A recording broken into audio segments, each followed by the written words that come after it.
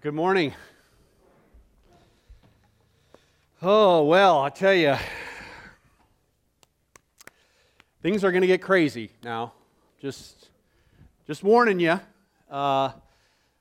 It's this Friday is called Black Friday.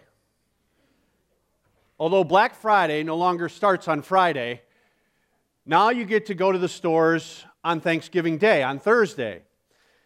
And I think Walmart opens at 6 p.m. if you want to know, Thursday evening. But I'm telling you, this is the crazy time of the year. I don't know if it is for you, but it is for me. We only have 5 more weeks until Christmas. Truth be told, Jill and I are a bit behind.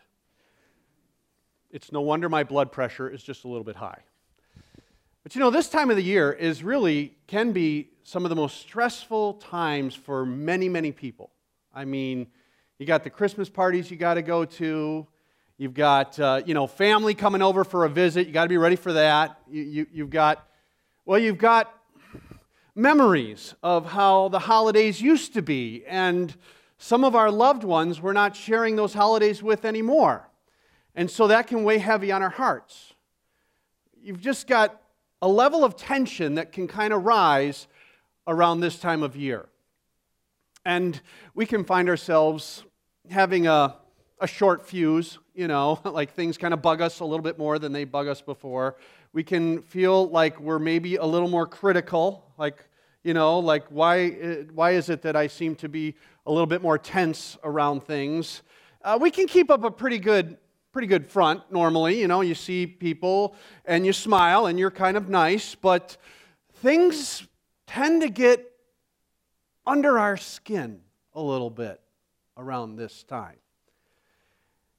And speaking of getting under our skin, I thought it would be healthy for us to examine exactly what is under our skin. What's going on in our hearts. And so this morning, we're going to start a new series entitled Peeled. And the concept is it's a study on the fruit of the Spirit. That if we are Christians, the Spirit of God is inside of us. And I wonder, how is He doing in us? Especially around this time of year. How can we make sure that God is still having a positive impact on our souls? So we're going to reflect on the kind of fruit that is being produced in us. And we're wondering together over the next few weeks leading up towards Christmas, we're wondering, is the Lord shining through us? When we think of the fruit of the Spirit, is He producing His fruit, or is He producing His characteristics in us? And so we're going to go to Galatians chapter 5. So if you have a Bible handy, you can follow along with me. Otherwise, they weren't produced by the Gideons, but we do have Bibles underneath the chairs in front of you. And if you don't have a Bible, feel free to take that Bible and keep it for yourself. But if you'd like to follow along, I also have the scriptures up here on the screen. So Galatians chapter 5, I'll begin in verse 16. Galatians 5, verse 16 says this, "But I say," this is the Apostle Paul saying this, "But I say, walk by the Spirit, and you will not carry out the desire of the flesh." Walk by the Spirit. Notice the capital S there on Spirit. What does it mean to walk by the Spirit, capital S? Well, God is really known as one God in 3 persons. There's God the Father, there's God the Son, that's Jesus, and there's God the Holy Spirit. And walking in the Spirit, capital S, is walking with or relying upon the Holy Spirit who is in us. The Apostle Paul wrote in Ephesians 5:18 that we should be filled with the Spirit. That we should allow the Spirit to lead us, that we should yield to Him in our lives, allow Him to direct our lives. So the way that I try to do this is I call on the Spirit of God to help me. So I say, Lord, would you help me? So if I need some extra strength, that I feel kind of worn out, Lord, give me the strength I need. If I need some wisdom, I will try to call on the Lord to help me. Lord, give me wisdom in this scenario. Or if I'm looking at the Scriptures and I'm studying the Scriptures, so often I can kind of do it on my own strength, but it always works best when I say, Lord, help me to understand your word. That we call on the Spirit to help us even like in the moments of temptation. Lord, rescue me from this temptation so I don't fall to sin. There's so many ways in which we can rely on or depend on the Spirit to help us. And we will know that we are walking in the Spirit, walking with the Spirit, relying on the Spirit, when we see the Lord and His characteristics shining in us and through us. So what is the fruit of the Spirit? Well, jump down to verse 22 of Galatians 5. It says, "But the fruit of the Spirit is love, joy, peace, patience, kindness, goodness, faithfulness, gentleness, self-control. Against such things there is no law." So this morning, we're actually just going to talk about the first three there in the list: love, joy, and peace. We're going to try to get a handle on them to see, are those things growing inside of us? So let's start with love. Now, the way that we're going to go at it is we're going to ask some questions around these three fruits of the Spirit and see if we have this kind of fruit growing in our lives. And so with love, there are so many different ways that we can describe love. I mean, you can have a brotherly love. You can have a romantic love. You can love in a shallow way and love in a deep way. There's so many ways to understand love. And so the question I think that we need to just kind of get at when we talk about love is this. Our first question is, how is our love selfish or selfless? Is our love, when we think about the way that we love, is it selfish or is it selfless? That word love shows up in 446 verses throughout the Bible. And I was reading almost all of them this past week, and I started to see a pattern as I was reading where love shows up in the Bible. And there are some people in the Bible who truly love in a selfish way. And then there are others in the Bible who truly love in a selfless way. And I think the contrast of those two is most clearly seen in what is probably the most famous verses, most famous passage in all of the Bible. It's John chapter 3 and verse 16. John 3:16. Many of you maybe know this already, but it says this: "For God so loved the world." He so selflessly loved the world. He so sacrificially loved the world that He gave His only begotten Son, that whoever believes in Him shall not perish, but have eternal life. God sent His beloved Son to this earth to die on the cross, to pay our penalty for our sin.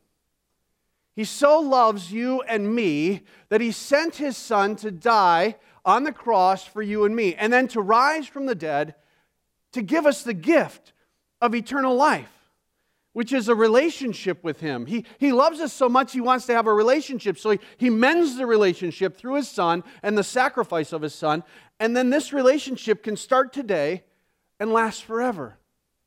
Selfless love of God for us. But then you just jump down 3 verses and we have the contrast there. Look at verse 19.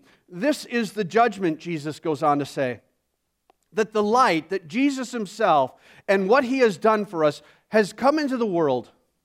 And get this, and men loved the darkness rather than the light, for their deeds were evil. This is a selfish love. They love, but they don't want to give up, their stuff. They don't want to give up their darkness that they're living in. They want to make sure that they keep what they have. It's a selfish kind of a love. Greater love has no one than Jesus. When we walk in the Spirit and when we let Him work inside of us, the kind of love that will shine through us is a giving kind of love. It's an unconditional kind of love that we share. It's a sacrificial kind of love. It's a selfless love that grows in us. And it's driven by a true desire. It's not that we do it because we have to, but we really want to.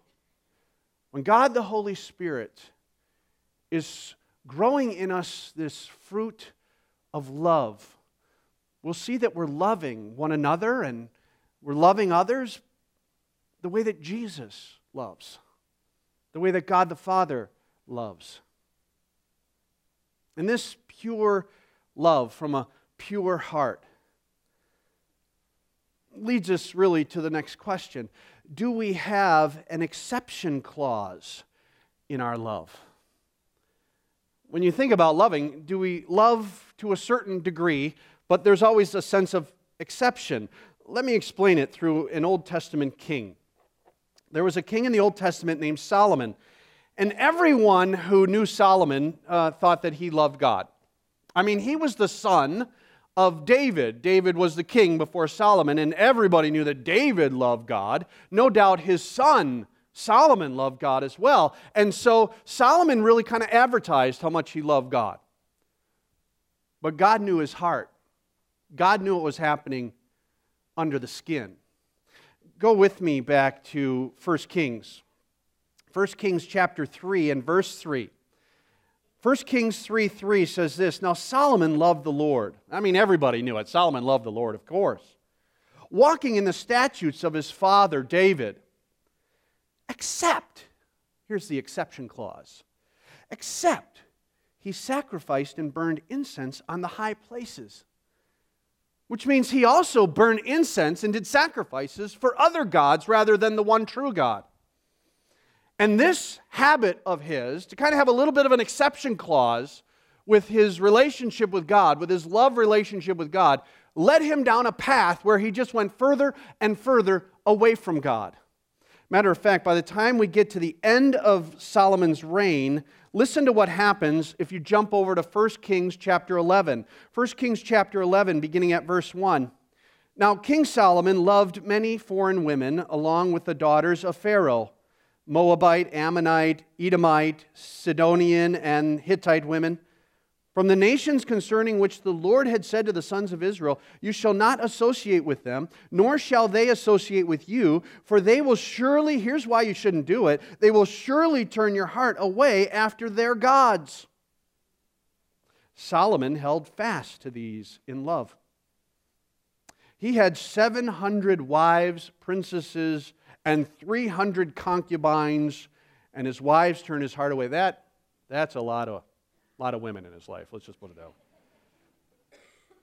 "For when Solomon was old, his wives turned his heart away after other gods, and his heart was not wholly devoted to the Lord his God, as the heart of David, his father, had been."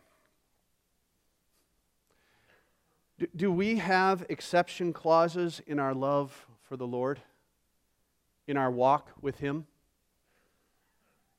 Lord, I will give you this much of my life, but no more. Lord, I want you to know I love you, but I'm not going to surrender that part of my life to you. I'm not going to give you this part of my life to you. I'm not giving it up, Lord.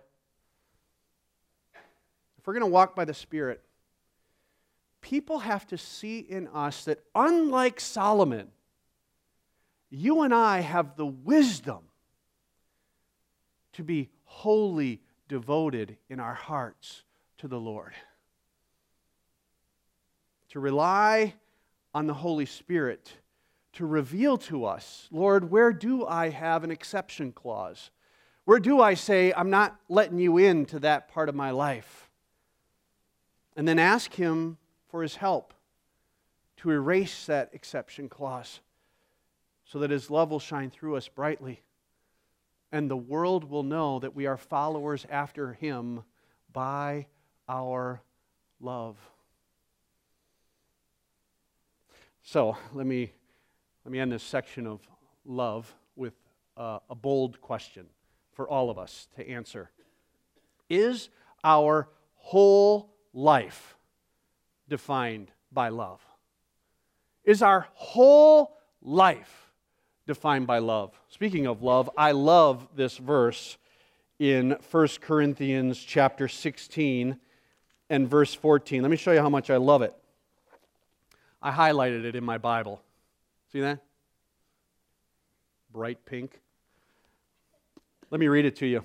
1 Corinthians 16:14. Let all that you do be done in love.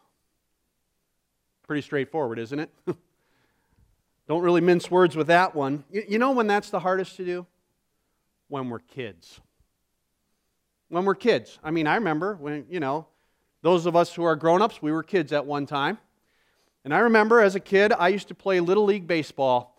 And I got to tell you, I loved playing baseball except for 1 year. 1 year, my team that I was on lost every single game. It was terrible. To add injury to insult, my younger brother, my little brother, who's a year behind me, Nathan, his team at the same time was number 1.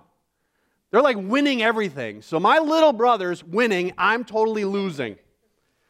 So, you know how I handled it? I got mad. Of course I got mad, and first of all, it must have been my coach's fault. So I hollered at him. I'm 12 years old. Why aren't we winning any games? What's going on? And he tried to, make me feel better. And I played catcher. So I love playing catcher. And so as catcher, I could see everything that's going on in the fields. And I got to tell you, as I was there, I was watching the plays and how my teammates were messing up. And what did I do? What are you doing? You got to throw it to second base. Come on. I got mad at them. I harassed them. Honestly, I wasn't loving others very well as a 12-year-old kid on a losing Little League team. I was stuck, I think, in self-pity.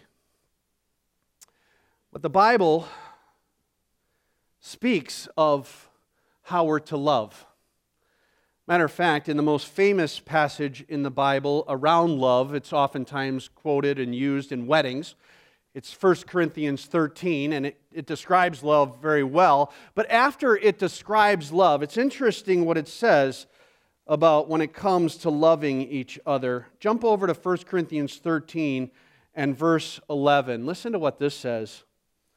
When I was a child, I used to speak like a child, think like a child, reason like a child.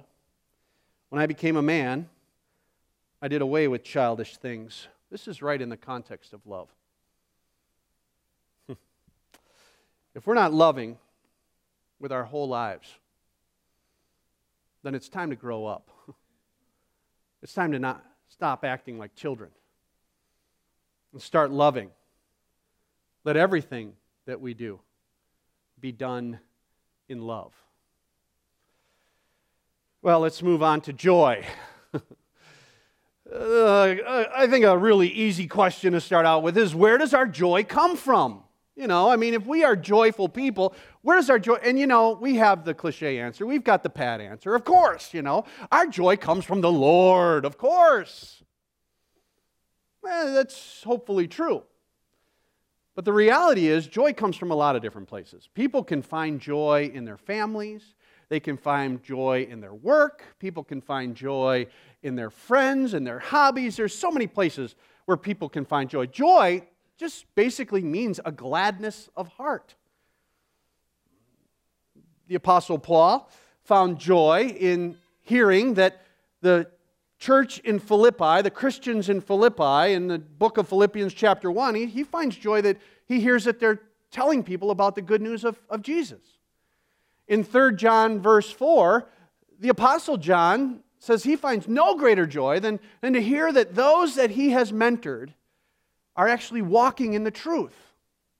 There's so many places that we can find joy. However, when we think of Jesus, does it tend to bring a gladness of heart to us? When we think of Jesus in our lives, does he seem to bring a gladness of heart? And remember, James 1:17 clearly says that those things in our lives that seem to bring us joy, whatever they are, if they're a good and a perfect gift, it's given to us by God himself. And so, when we think of the joy that may be in our hearts, I hope we couple that with a thankful heart to our God who gives us so many good gifts. Well, follow-up question, though, is this. What steals our joy? Because there are joy killers out there, aren't there? There are things that can kind of destroy our joy. You know, no matter what it is or who it is, they can take our joy away. So let me take you to a place where there was a time of such great joy, and then that joy was just robbed. That joy was just taken away. Go back with me to 1 Samuel. 1 Samuel chapter 18, beginning at verse 6. 1 Samuel 18, verse 6. It says this, "And it happened as they were coming," that would be the Israelite army, "when David returned from killing the Philistines." So the Israelite army routs the Philistine army because David kills the Philistine. You know who that was? Goliath. That's right. David slays Goliath. So this is a great time. "And the women came out of all the cities of Israel singing and dancing to meet King Saul." King Saul was on the throne. There it goes, Saul, then David, then Solomon. So King Saul's on the throne. And they come out, they dancing, they meet King Saul with tambourines, with joy, and with musical instruments. By the way, before I go on, a great way to express joy is through music. I think God gives us the gift of music in order to express our joy to Him. And this is what the women were doing. Look at women sang and they played and they said, "Saul has slain his thousands and David his 10,000s." Here's the joy killer. Then Saul became very angry, for this saying displeased him. And he said, "They have ascribed to David 10,000s, but to me they have ascribed thousands. Now what more can he have but the kingdom?" Jealousy, anger, fear, self-pity. These kinds of things steal our joy. If we walk in the Spirit, joy and jealousy cannot occupy the same space. If we walk in the Spirit, joy and anger, or joy and fear, or joy and self-pity, they cannot be in the same place at the same time. We, of all people, ought to be the ones that display a gladness of heart. We got to stop being grumpy, basically. We've got to be people of great joy. The Spirit must shine through us with the fruit of joy. So how do we express joy? How do we express joy in our hearts? That's the next question. I love the expression of joy in Israel when Solomon was anointed king. So we got Saul, then David, then Solomon. Listen to the great joy that was happening in Israel in 1 Kings chapter 1 and verse 40. So Solomon is anointed king, and everybody comes out, and they're just celebrating that Solomon is now king. And it says in 1 Kings 1:40, all the people went up after him, after Solomon, and the people were playing on flutes and rejoicing with great joy, so that the earth shook at their noise. Man, can you imagine? There was so much celebrating, so much joy being expressed, that the earth shook because they were so happy. They were so glad of heart. And when we gather together to worship, we're really gathering to express our joy in the Lord. We're really gathering, when we sing, we are here to express corporately our joy. The reality is joy can be expressed corporately. We see it over and over again in the Bible. We do it every week. But joy can also be expressed on an individual level. Joy can be kind of intimate, kind of inside of us. Life can be difficult. Life can be very hard. And yet if we know that the Spirit of God is working in our lives, if we can see Him actively working, the Spirit of God will bring about the fruit of joy. So have we known this fruit from the Spirit called joy? Would the world see it in us? I hope so. Well, finally, let's talk about peace. Peace. I want to take you back to 2005. It was May, and I was at the Moody Bible Institute in Chicago, Illinois. Back then, they used to call it Pastors Week. It was a week-long conference for pastors. They've now shortened the conference up, so they don't call it a whole week. They say it's the Pastors Conference.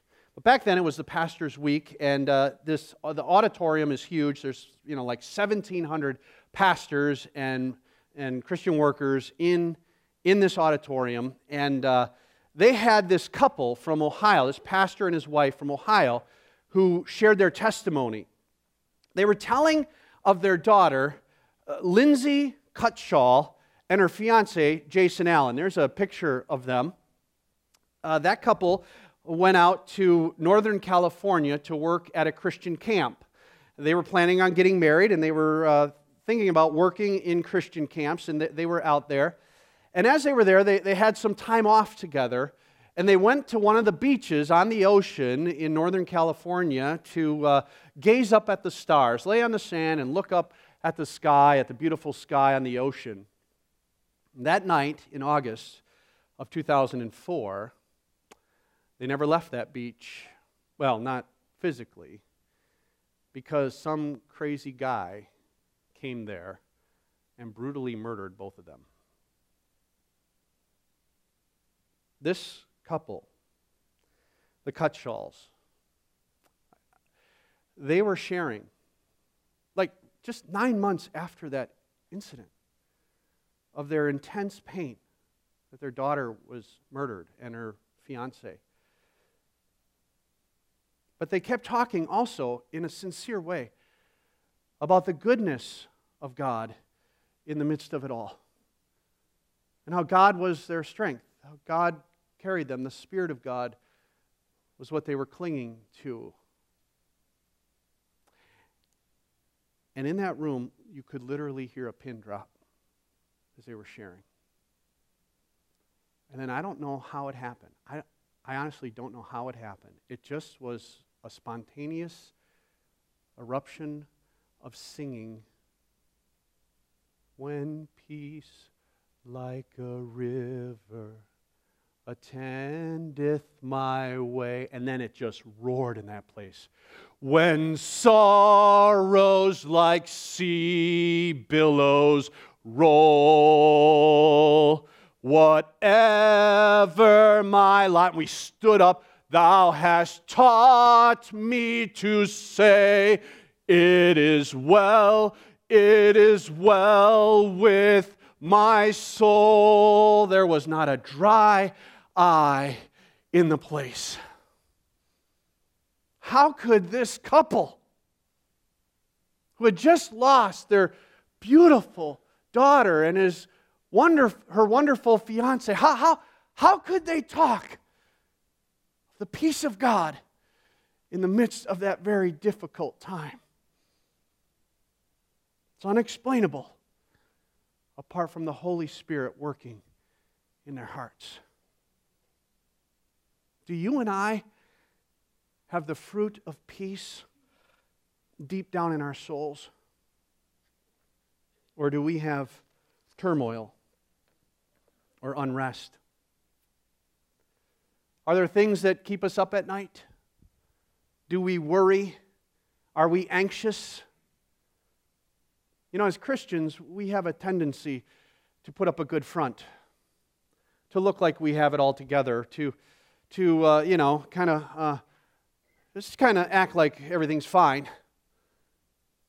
But if we peel back the skin, if we look down in our hearts, do we truly have peace? Or, this question, are we pretending? You know, the prophet Jeremiah in the Old Testament, he spoke the word of the Lord, as all prophets do in the Old Testament. And the Lord highlighted how we can pretend to have peace when in reality we don't. In Jeremiah chapter 6 and verse 14, the word of the Lord says this: "They have healed the brokenness of my people superficially, saying, 'Peace, peace,' but there is no peace." You know, let's just sweep it under the rug. Let's not talk about it. Come on, just get over it. Let's put up this nice, pretty picture for everybody to see.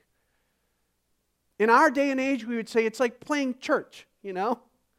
Like playing church, where we put on a fake smile, we act like everything is just fine, when in reality we lack true quietness, true tranquility in our hearts, where we live a life of discontent, where we're not happy, we're not fully satisfied, where we have anxiety, where we truly don't know the kind of peace that Philippians 4:7 says, where it's the peace of God that surpasses all understanding, that's guarding our hearts and our minds in Christ Jesus. This is why here at this church, we don't like playing church. No, we want to make sure that we see what's under the skin. We want to make sure that we don't just kind of coast along here, but that we honestly get at it and not just kind of coast. So, we have things like character development classes, or relational development classes, or Journey 1 or Journey 2 classes. These are classes. I don't have time to explain them all to you. You can go on our website and check it out. But it is where we say we're going deep, man. We're not just going to kind of act like we've got it all together. We're going to go at the heart and say, let's figure this out together. In our home discipleship groups, also known as small groups, traditionally known as small groups, we come together, but it's not just to kind of, have tea and eat crumpets. I mean, we are here to go deeper with one another, to really have fun with one another, to know the joy of the Lord together, but to really go below the surface at a deeper level. Do you and I have the fruit of the Spirit shining through us? This fruit of peace, true, deep, lasting contentment, quietness that fills us from the bottom of our toes to the top of our heads. Do we have the Lord's peace in our life? And broader than that, would others see us as people who bear the fruit of the Spirit in these three areas we're talking about this morning? Do they see that we have the fruit of love, that we love well, that we love wholeheartedly? Do we have the fruit of joy, where we truly have a gladness of heart? And do we have the fruit of peace, where we truly are people that are content? As Christians, we are called to reach those who are far from God. What will draw people to the Lord is if they see the fruit of the Spirit in us who are followers of the Lord, where we display love instead of selfishness, where we display joy instead of jealousy or anger, where we display peace instead of discontent. If we do that, God just might use us to reach people for Jesus Christ. Well, this morning, we have some special guests with us. I don't know if you realize this, but we have Amir and Bahar, and I hope I said your names correctly. They are from Iran, actually. They are followers of Jesus. Last Friday, they had Strangers and Exiles Conference down in Sheboygan, and they were there. And they have an amazing story to tell of how the Spirit of God worked through Christians to bring them to salvation in Jesus. And so I would love for you guys to come on up. Let's give them a warm welcome and let's hear their story. Hello, everyone. Good morning. My name is Bahar, and my husband Amir Hossein. And we both born in Muslim family in Iran. And today we want to share with you how peace and love brought us to the God's kingdom. When I was born, my dad left the hospital because he was waiting for a son and I was a girl. He was very sad and he left the hospital and didn't came back to home for 3 days. When I was 5 years old, my brother born and they had a great party for him. So when I was only 5 years old, I understood the girls, they don't have any identity in Iran, in Islam. When I was 6 years old, my mom started to teach me some basic Islam culture, and she told me I have to not to talk with any man if I want going to heaven.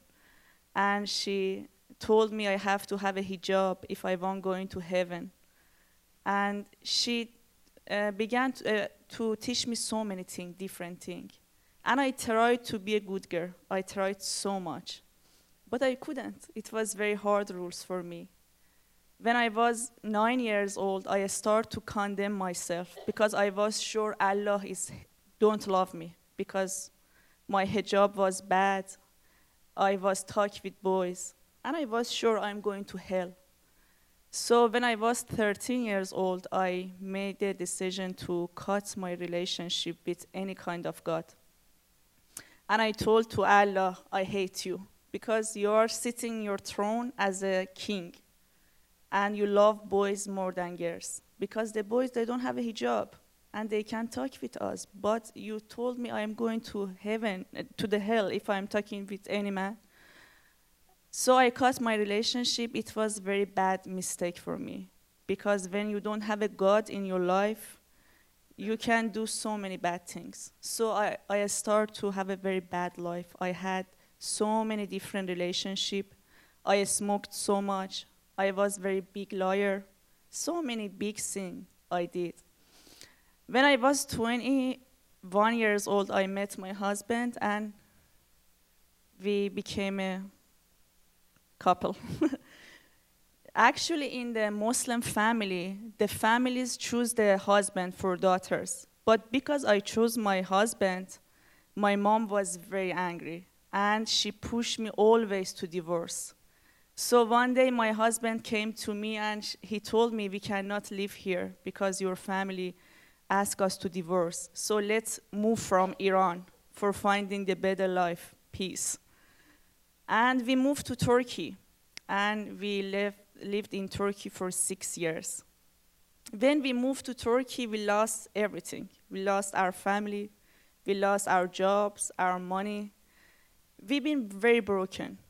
I had so many stress in my life, and no happiness, no one don't love us. I remember we were waiting for someone to say hi to us or hug us. It was very bad times for us, always crying.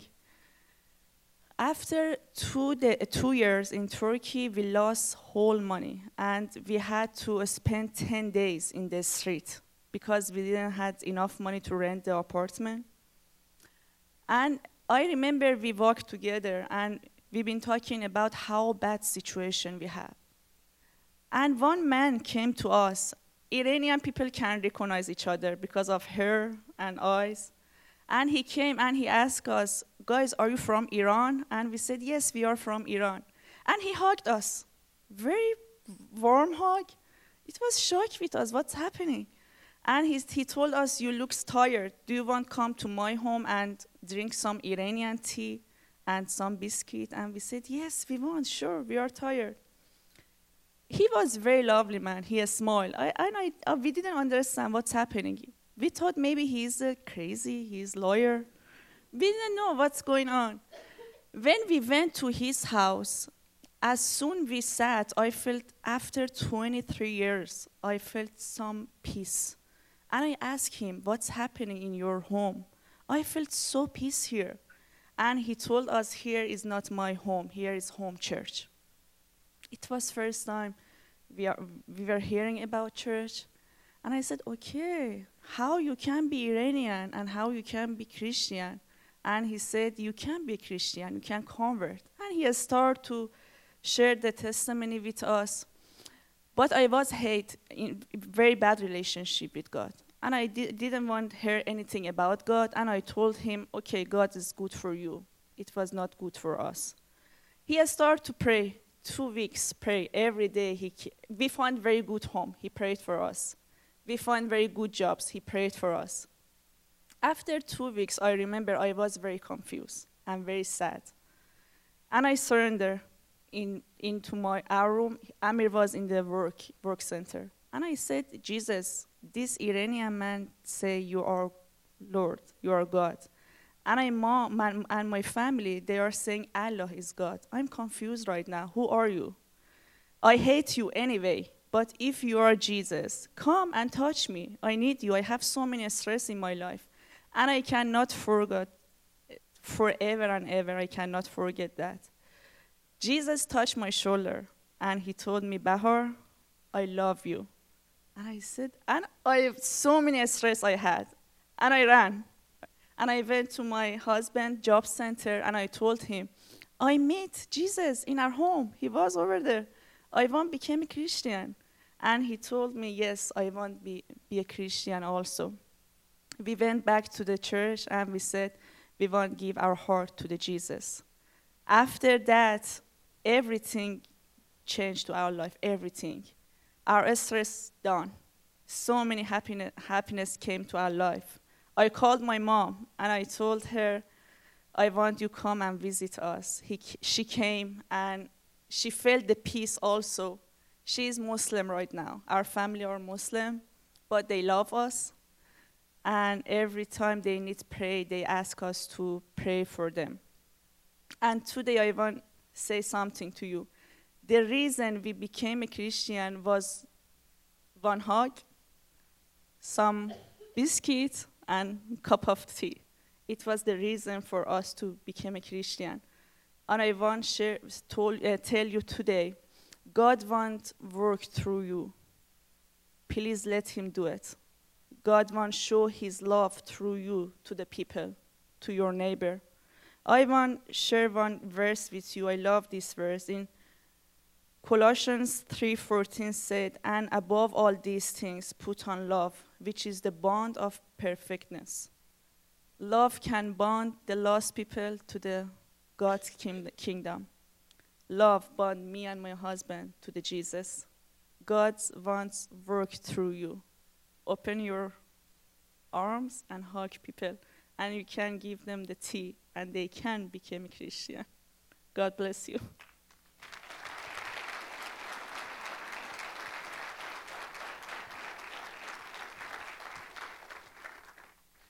Thank you for having us. And when we following the news, we hearing that Iran is big enemy for United States. And in Iran, the same. In news, they say same thing.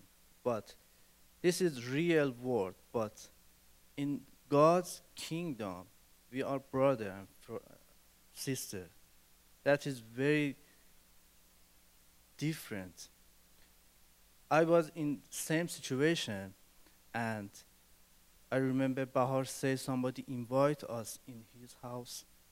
I knew a lot about Islam, and I tried to defense from my knowledge, and I asked so many questions of him. And I had a big guard to don't hear him and share my knowledge to him. For 2 weeks, this man came in our home and shared the gospel with us every day, every day. After 2 weeks, he said, I don't want to continue this conversation. I want to cut, and I just want to pray for you. Can I do it? We said, yes. When he prayed, wow, everything changed. I want to say to you and encourage you, you have a gift. Please use it. When you're praying, something happening. We are fruit of your prayer. We are here. God wants to show you when you're praying what's happening. And show us who prayed for us. And we say, thank you for your praying for us. God bless you.